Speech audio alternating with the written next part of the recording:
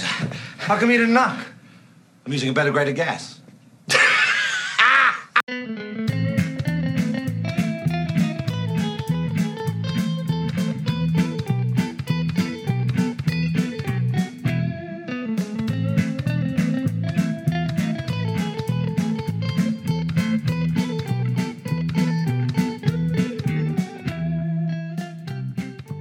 Hey folks, Mackenzie Lambert here, your host for Mac and the Movies, where we look at everything from art house to grindhouse, mainstream to obscure, the forgotten, and the unforgettable. On this episode, we will be taking a look at films brought to us by the legendary comedy trio of David Zucker, Jerry Zucker, and Jim Abrahams. The films on the docket include The Kentucky Fried Movie, Airplane, The Naked Gun, Hot Shots, Brain Donors, and Basketball. Before we go into the movies, let's take a look at the men themselves. Jim Abrahams was born on May 10th, 1944. David Zucker was born on April 16th, 1947, with his younger brother Jerry, born on March 11th, 1950. All three of them grew up as friends in Shorewood, Wisconsin, being classmates at Shorewood High School. During their time at the University of Wisconsin in Madison, they founded the Kentucky Fried Theater. There, they wrote and performed various comedy sketches that would later provide their material for the Kentucky Fried Movie. The trio often worked together with films like Airplane, Top Secret, and Ruthless People, yet each would have their own success as well. Jim Abrahams directed the Hot Shots series, Welcome Home, Roxy Carmichael, and finished with Jane Austen's Mafia. Jerry Zucker had his share of success outside of the comedy genre, directing Ghost with Patrick Swayze and First Night with Sean Connery. Jerry's last film was Rat Race. David Zucker enjoyed a longer directorial career with films like Basketball, The Boss's Daughter, and the later Scary Movie entries. David's career ended with An American Carol, starring Kevin Farley as a caricature of filmmaker Michael Moore.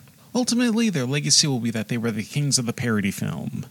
They managed to innovate the scattergun joke delivery, and very few, if any, were able to keep it going in any clever representation.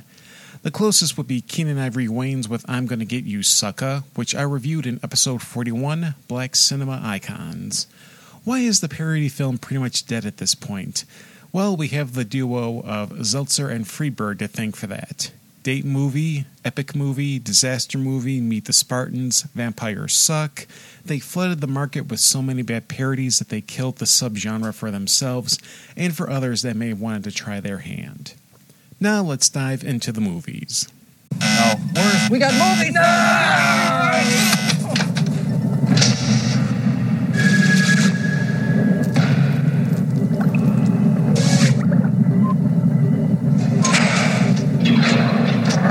The popcorn you're eating has been pissed in. Film at 11. Say, have you seen the carioca? It's not a foxtrot or a polka. It has a little bit of blue rhythm that sighs. It has a meter that is tricky. The Kentucky Fried Movie is a sketch film in the truest sense. Imagine Saturday Night Live, written by the minds that gave us Hot Shots, Airplane, The Naked Gun, and An American Werewolf in London, without being creatively stifled by pesky television censors. The delivery of the comedy is the same scattergun approach the Zuckers and Abrahams would use in their later films. The film is hit or miss with the jokes. Sometimes they fall flat, other times they are dead on. In my opinion, the sketches work for the most part. The PSA for the United Appeal for the Dead, the porno parody Catholic High School Girls in Trouble, the short educational film Zinc Oxide and You, the disaster exploitation film That's Armageddon. These sketches work very well and play to the strengths of the quartet at the helm.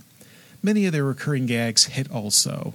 The Gemini bit. You're a Gemini like me, or you can expect the unexpected. I'm Joyce Wilson. You're asked. Then there's Big Jim Slade. They never fail to get a laugh out of me. There were a few segments that didn't work for me. The courtroom sketch drags the film near the end. The Bruce Lee spoof, A Fistful of Yen, kills the film's momentum. Before the segment, the sketches average between 5 to 10 minutes. A Fistful of Yen almost triples that max length. This sketch illustrates the issue with the Crimson Permanent Assurance from Monty Python's The Meaning of Life. Here's John Cleese and Eric Idle to explain. The next thing I knew about it, he's produced a sequence that lasted, I think, 31 minutes, and which had gone $1 million over budget. And I think it was cut down to 23 minutes. And, of course, it stopped the movie, because you can't come along with a series of sketches and then have a 23-minute thing. It was just too long, too diverse, and it didn't fit in the place. So somebody had the brilliant idea of making it the precursor film. In the case of A Fistful of Yen, the filmmakers should have closed with it or put it as separate from the main film. Not surprisingly, though, A Fistful of Yen has the best backstory. The lawyers wanted the group to scrap the Bruce Lee parody. The solution of Landis, Abrahams, and the Zuckers? Hire new lawyers. I do have a soft spot for this film. In my younger years, I came across this film and saw the Peeping News broadcast sketch that closes the film. Tara Strohmeyer was the first display of female nudity I had ever seen in a film. She was my first movie crush. For others and myself, this was our first dirty movie. We gleefully enjoyed this film behind the backs of our parents. There were tits, acne, fart jokes, and a punk anti-authority spirit, with the filmmakers flipping off squares and societal status quo. The film features unexpected comedy performances from the likes of Bill Bixby, George Lazenby, Donald Sutherland, and Henry Gibson. They were big names at the time, and they were all the more willing to make fools of themselves. The Kentucky Fried Movie works great as a sketch film. The scattergun approach by Landis, Abrahams, and the Zuckers works more often than not, but the jokes that fail stand out even more. Still, the ones that land are classics nonetheless.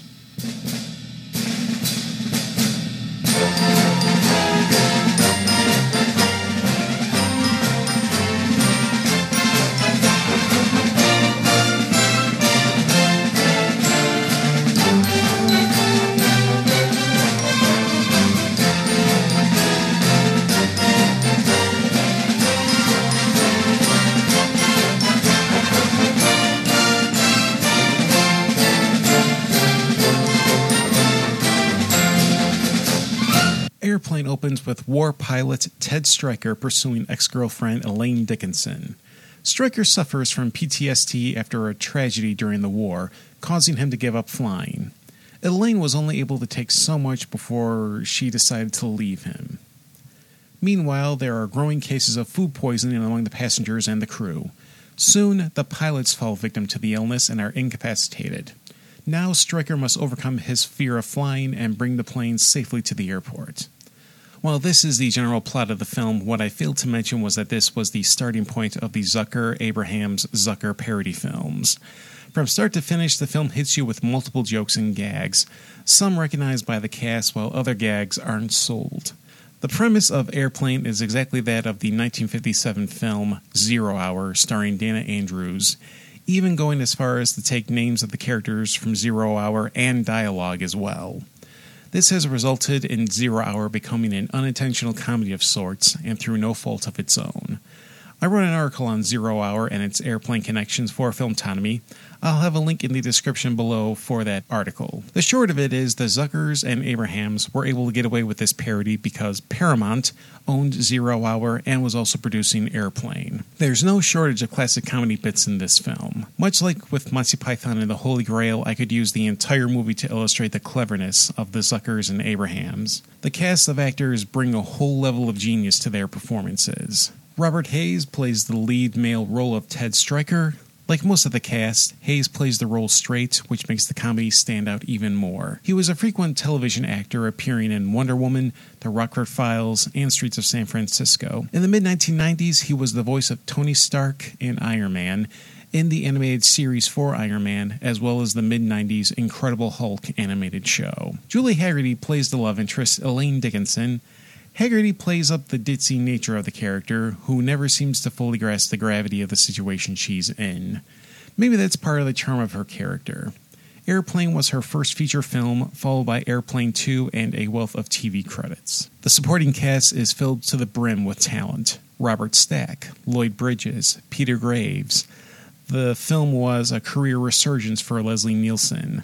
You have Kareem Abdul-Jabbar. Steven Stryker steals the film as Johnny. Bad news. The fog is getting thicker. And Leon's getting larger.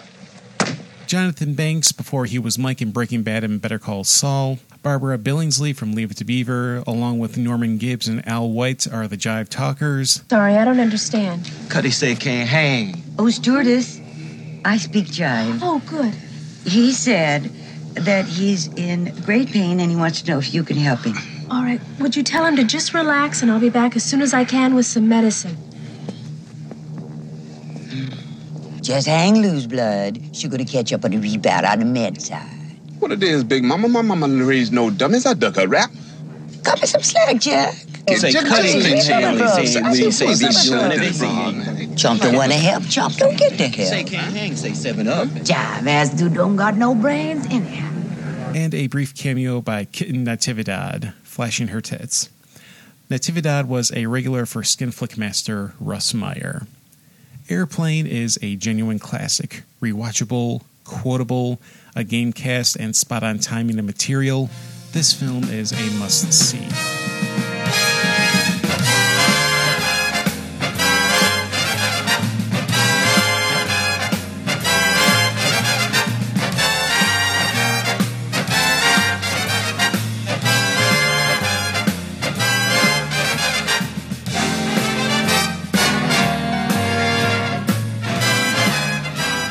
Officer Nordberg is investigating a local heroin racket. He is shot while trying to arrest the crew on the boat carrying the narcotics. He manages to survive the incident, but is in the hospital in critical condition. Lieutenant Frank Drebin returns to Los Angeles after heroically defeating the likes of the Ayatollah, Gaddafi, Fidel Castro, among others. Drebin and his boss, Captain Ed Hocken, visit Nordberg. He offers them clues to the location of the heroin, but Drebin misinterprets the information given to him by Nordberg. They soon find out about the boat carrying the heroin. Meanwhile, Police Squad is on a serious assignment. They are to protect the Queen of England during her visit to Los Angeles. Yet Ludwig, who owns the docks and is head of the committee welcoming the Queen, intends to assassinate her for $20 million. The Naked Gun films originally started out as a TV show, but only lasted 6 episodes, 2 of which were directed by Joe Dante of Gremlins fame. According to the ABC Entertainment president at the time, Tony Tamopoulos, the viewer had to watch it in order to appreciate it. Basically, the audience wasn't willing to pay enough attention to the show to catch and appreciate all the constant gags and jokes. TV Guide responded to the explanation as the most stupid reason a network ever gave for ending a series. According to Matt Groening, the creator of The Simpsons, he felt Police Squad was ahead of its time. In his words, if Police Squad had been made 20 years later, it would have been a smash hit. In 1982, your average viewer was unable to cope with its pace, its quick-fire jokes, but these days they'd have no problem keeping up. I think we've proved that. Fortunately, The Naked Gun, Files from Police Squad, was a huge success, both critically and commercially. It spawned 2 sequels. The film made Zuckers and Abrahams the top talent in parody comedy. After Airplane, Creepshow, and the Naked Gun series, Leslie Nielsen enjoyed a second career and cemented as a comedic talent after spending years in B films like Project Kill and Day of the Animals for director William Girdler. Nielsen became the face of parody for better or worse. He was in Repossessed, which was a parody of The Exorcist, followed by 2001 A Space Travesty, Dracula Dead and Loving It, Spy Hard, Wrongfully Accused, Scary Movie 3, Scary Movie 4, Superhero Movie, and An American Carol, all critical and commercial failures. The Naked Gun was the feature film debut for Priscilla Presley after TV appearances on The Fall Guy with Lee Majors and Dallas. Other credits include Tales from the Crypt, Melrose Place, Touched by an Angel, and Spin City. An eclectic career to say the least. George Kennedy took over the role of Captain Ed Hocken for the Naked Gun movie series. In the short-lived TV program, Hocken was played by Peter Lupus of Mission Impossible fame. Kennedy was one of the go-to character actors in film. Credits include The Dirty Dozen, Charade, Cool Hand Luke, Guns of the Magnificent Seven, Creepshow 2, among many other films and TV shows. Filling out the supporting cast is Ricardo Montalban from Star Trek II, Wrath of Khan, football player turned actor turned accused killer turned Twitter laughingstock, O.J. Simpson, Nancy Marchant, and Tiny Ron Taylor of The Rocketeer. The Naked Gun series marked one of the few successful transitions of an IP from television to the big screen. This was the trio of Zucker, Abrahams, and Zucker at their peak. Sadly, this film marks the last time this trio would work together, going to work on their own ventures.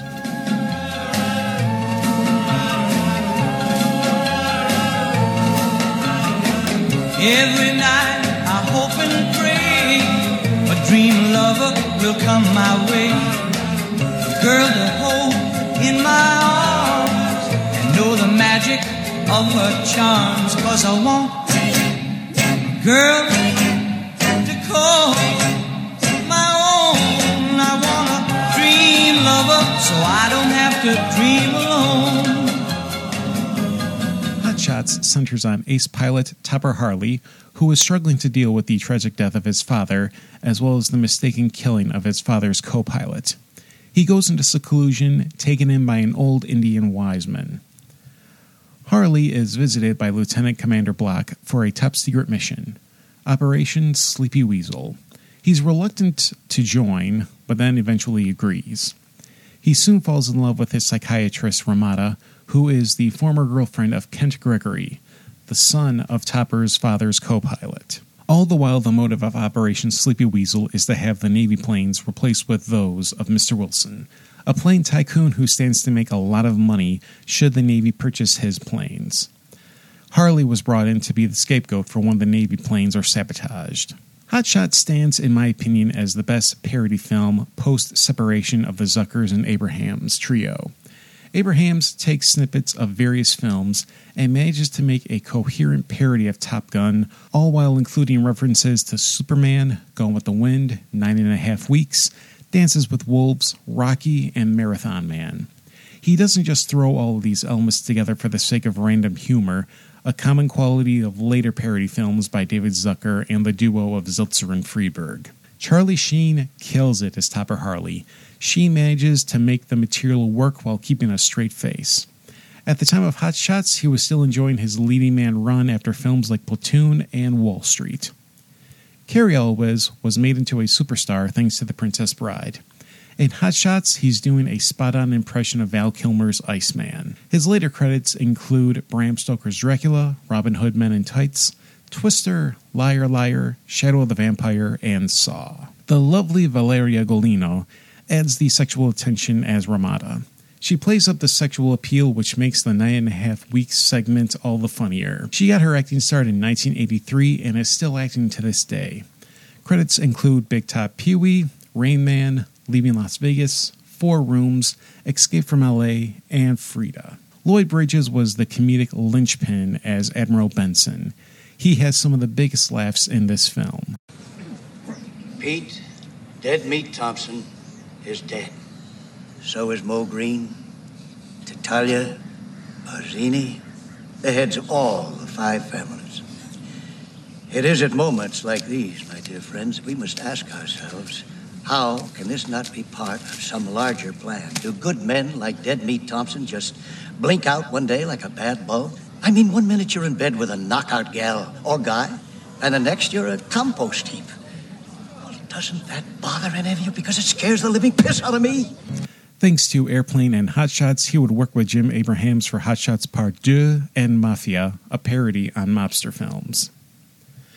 The supporting cast features no shortage of talent. Kevin Dunn, who was the legit psychic in Ghostbusters 2, John Cryer, William O'Leary, the original and better Buffy the Vampire Slayer, Christy Swanson, Ephraim Zimbalist Jr., the voice of Alfred in Batman the Animated Series, Bill Irwin, Bruce A. Young, and Whose Line Is It Anyway alumni Ryan Stiles. Despite the trio of Zuckers and Abrahams going their own ways, Hot Shots under the direction of Jim Abrahams is one of the top parody films of all time. Top-notch casting and great material make for an entertaining watch. Lloyd Bridges alone makes this film a must-see.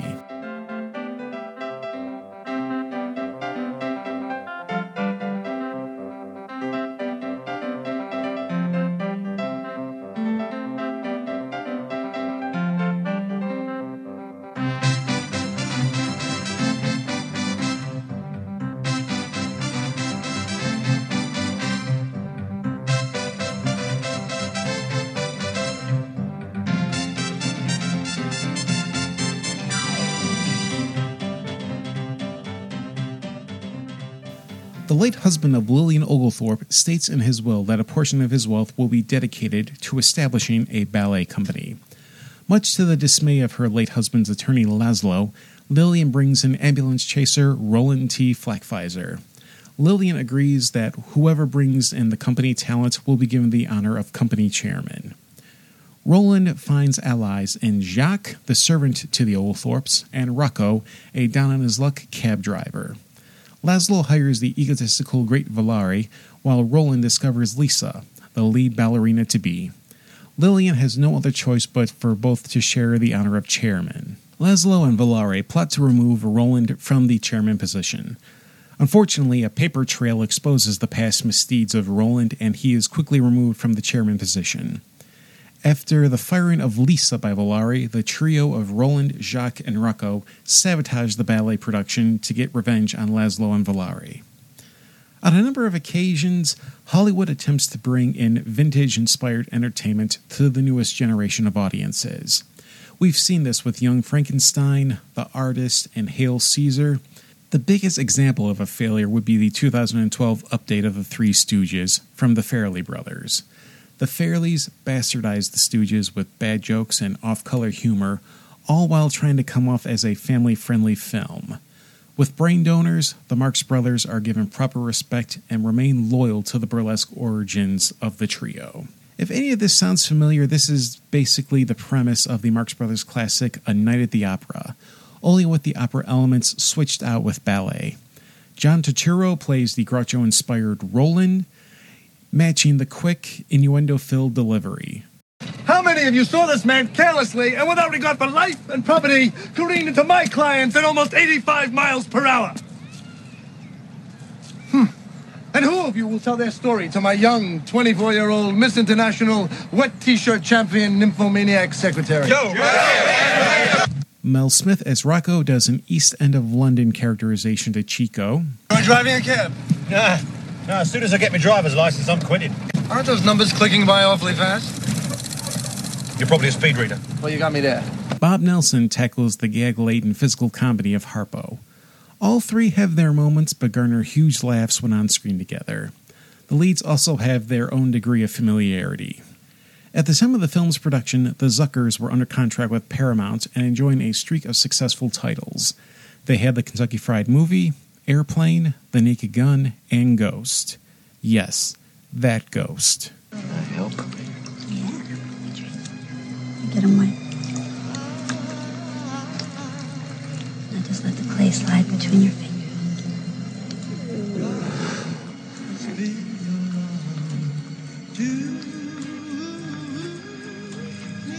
Things were going very well for the siblings. Brain Donors, originally titled Lame Ducks, had strong support behind it from the studio with a major marketing plan.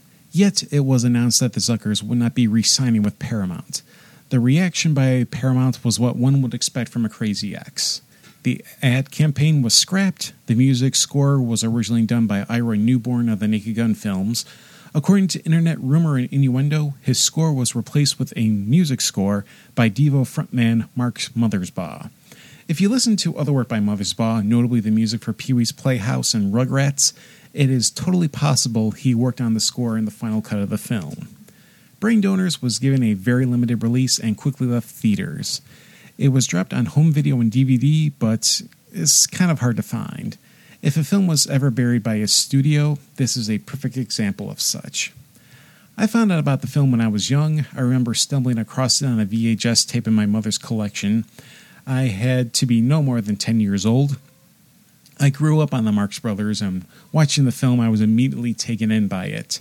To this day, I love it. My mom loves it, my dad loves it. Everyone I've shown this movie to or has seen it loves it. James Hancock of the Wrong Reel podcast and I geeked out over it during one of our sessions for his podcast.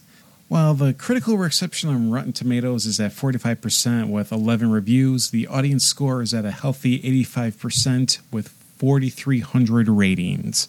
On iTunes, Brain Donors has a 4.6 rating with 27 viewers, 7.1 on IMDb, 4.5 stars on Amazon via 140 reviewers, Voodoo is at 4.5 with 208 ratings.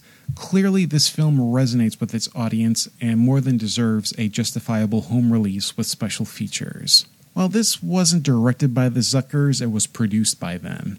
I'm allowing myself one cheat for this episode, and Brain Donors is that film. Dennis Dugan was the director of this film. His credits as an actor and director cover a wide range of highs and lows, hits and misses. He started out as a TV actor in The Mod Squad, Love American Style, and The Waltons, before his big break as Detective Richie Brockelman, followed by MASH and Hill Street Blues. His acting film credits include Parenthood, Problem Child, Happy Gilmore, Saving Silverman, Big Daddy, and numerous Adam Sandler comedies, many of which he also directed. Turturro had a career for himself, notably with the Coen brothers. Smith was a prominent British comedian, but movie fans will know him as the albino in The Princess Bride. Nelson was a stand-up comedian, hailed by Johnny Carson as one of the funniest people you'll ever see. The supporting cast is filled with a number of great talents, as straight foils for the comedic leads to play off of. Nancy Marchant of The Sopranos plays Lillian, the Margaret Dumont character that is the fixation of Groucho. George de la Peña plays up the villainous Valari, making him a bad guy you'd love to see get his comeuppance. John Civident, as Laszlo, makes a great contrast to Roland. Juliana Donald brings a girl-next-door charm to Lisa. Terry Copley has the Marilyn Monroe bubbly sex appeal. Brain Donors is a film well worth your time. It pays proper homage to the classic comedic stylings of the Marx Brothers without compromising for a family-friendly audience. The trio of Turturro, Nelson, and Smith make this film. I normally opt for physical media, but the price ranges are a little too high for my preference. It seems digital is the only option for Brain Donors. Highly recommended.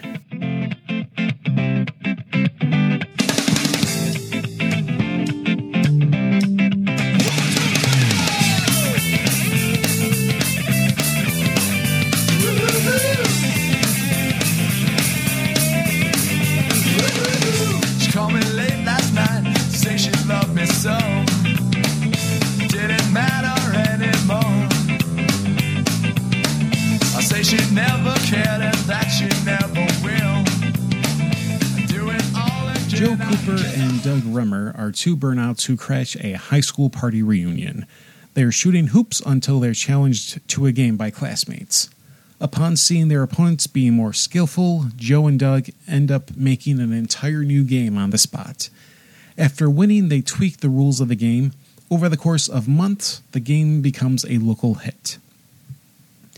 Ted Denslow, a businessman, proposes making basketball a national sport that will allow for a fresh start.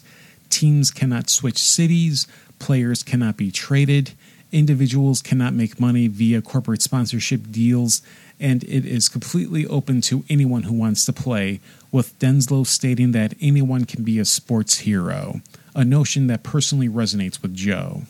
5 years later, the National Basketball League is enjoying monster success and exposure. Denslow is the owner of the Milwaukee Bears, headed up by Joe and Doug. Unfortunately, Denslow dies while choking on a hot dog. As stated in Denslow's will, Joe has ownership of the team for 1 year to win the Denslow Cup. Otherwise, the ownership reverts to Denslow's widow, Yvette, much to the pleasure of rival owner Baxter Kane. Basketball was a product of its time and reflected the quality of comedy that was associated with South Park. Basketball came out in 1998, a year after the premiere of South Park. The film has aged about as well as the first couple of seasons of South Park, long before the show became a major cornerstone of contemporary pop culture. The sophomoric humor within early South Park and Basketball was not uncommon for both Trey Parker and Matt Stone. From their feature film debut with Cannibal the Musical and Orgasmo, both distributed under the Troma banner, the lowbrow humor was part of their repertoire. Team America World Police, which came out 6 years after Basketball, showed the type of satirical humor that would be the hallmark of South Park. While only coming out a year after South Park started, the film feels tired. From David Zucker's less than energetic direction to Parker and Stone on autopilot, the material is weak and dated. Yet, enthusiastic parts of the film are in the supporting roles of Denslow, Baxter, and Kenny, respectively played by Ernest Borgnine, Robert Vaughn, and Dion Bacher. Robert Stack and the Unsolved Mysteries segments are the true highlight of the film. A young man, his whole life in front of him, disappears. A familiar story, yes, but this is no ordinary Joe. Joseph R. Cooper, perhaps the most loved sports figure in the country, vanished. According to Mrs. Elsie Melcher, a neighbor who asked not to be identified, Joe Cooper left his house 2 weeks ago. According to Angelique Bones, a nosy bitch who lives up the street, he took with him only a toothbrush, a wallet, a steamer trunk, and a plane ticket to Calcutta. Police theorize several possible scenarios of what happened to the man affectionately known to the world as Coop. Well, I don't know where the hell he is. For all I care, he could be hanging by his neck in his fucking closet. Scenario number 1. He's hanging by his neck in his fucking closet. The night before his disappearance, Coop's girlfriend had paid him a visit. According to friends, they had quarreled. If you're looking for Joe Cooper, I suggest you look wherever you find the most heinous, blatant, and vile exploitation of children on the planet. Scenario number 2. Coop went to Disney World. Yasmin Bleeth and Jenny McCarthy don't have much to do with the material. Bleeth is bland as Joe's love interest, Jenna. McCarthy is amusingly ditzy as Yvette. Bob Costas and Al Michaels are hilarious in their own right as the basketball commentators. Basketball comes off as a fall from grace for David Zucker. This film is a far cry from his early films with his brother Jerry and Jim Abrahams. I would suggest seeing this film just so people can witness how far Parker and Stone evolved as comedians. Out of all the movies in this episode, this is one you can actually skip and not miss anything. And that wraps up this episode of Mac in the Movies. Thanks for listening. In 2 weeks, on June 1st, we will be looking at the films from director, producer, and distributor Jerry Gross. Some of these movies will not be ones that he actually directed or produced, but ones that he distributed. The films on the docket include 1970's I Drink Your Blood, 1971's I Eat Your Skin, 1973's Son of Dracula, 1974's All the Kind Strangers, and 1979's Zombie. If you enjoy this program and want to see it grow, a one-time donation would be greatly appreciated. PayPal, Venmo, and Cash App details are available. I'm on Facebook, Twitter, YouTube, and Instagram. Inquiries can be sent to my Gmail. All information in the description below. Until next time, this is Mackenzie Lambert for Mac in the Movies. Take care and stay safe.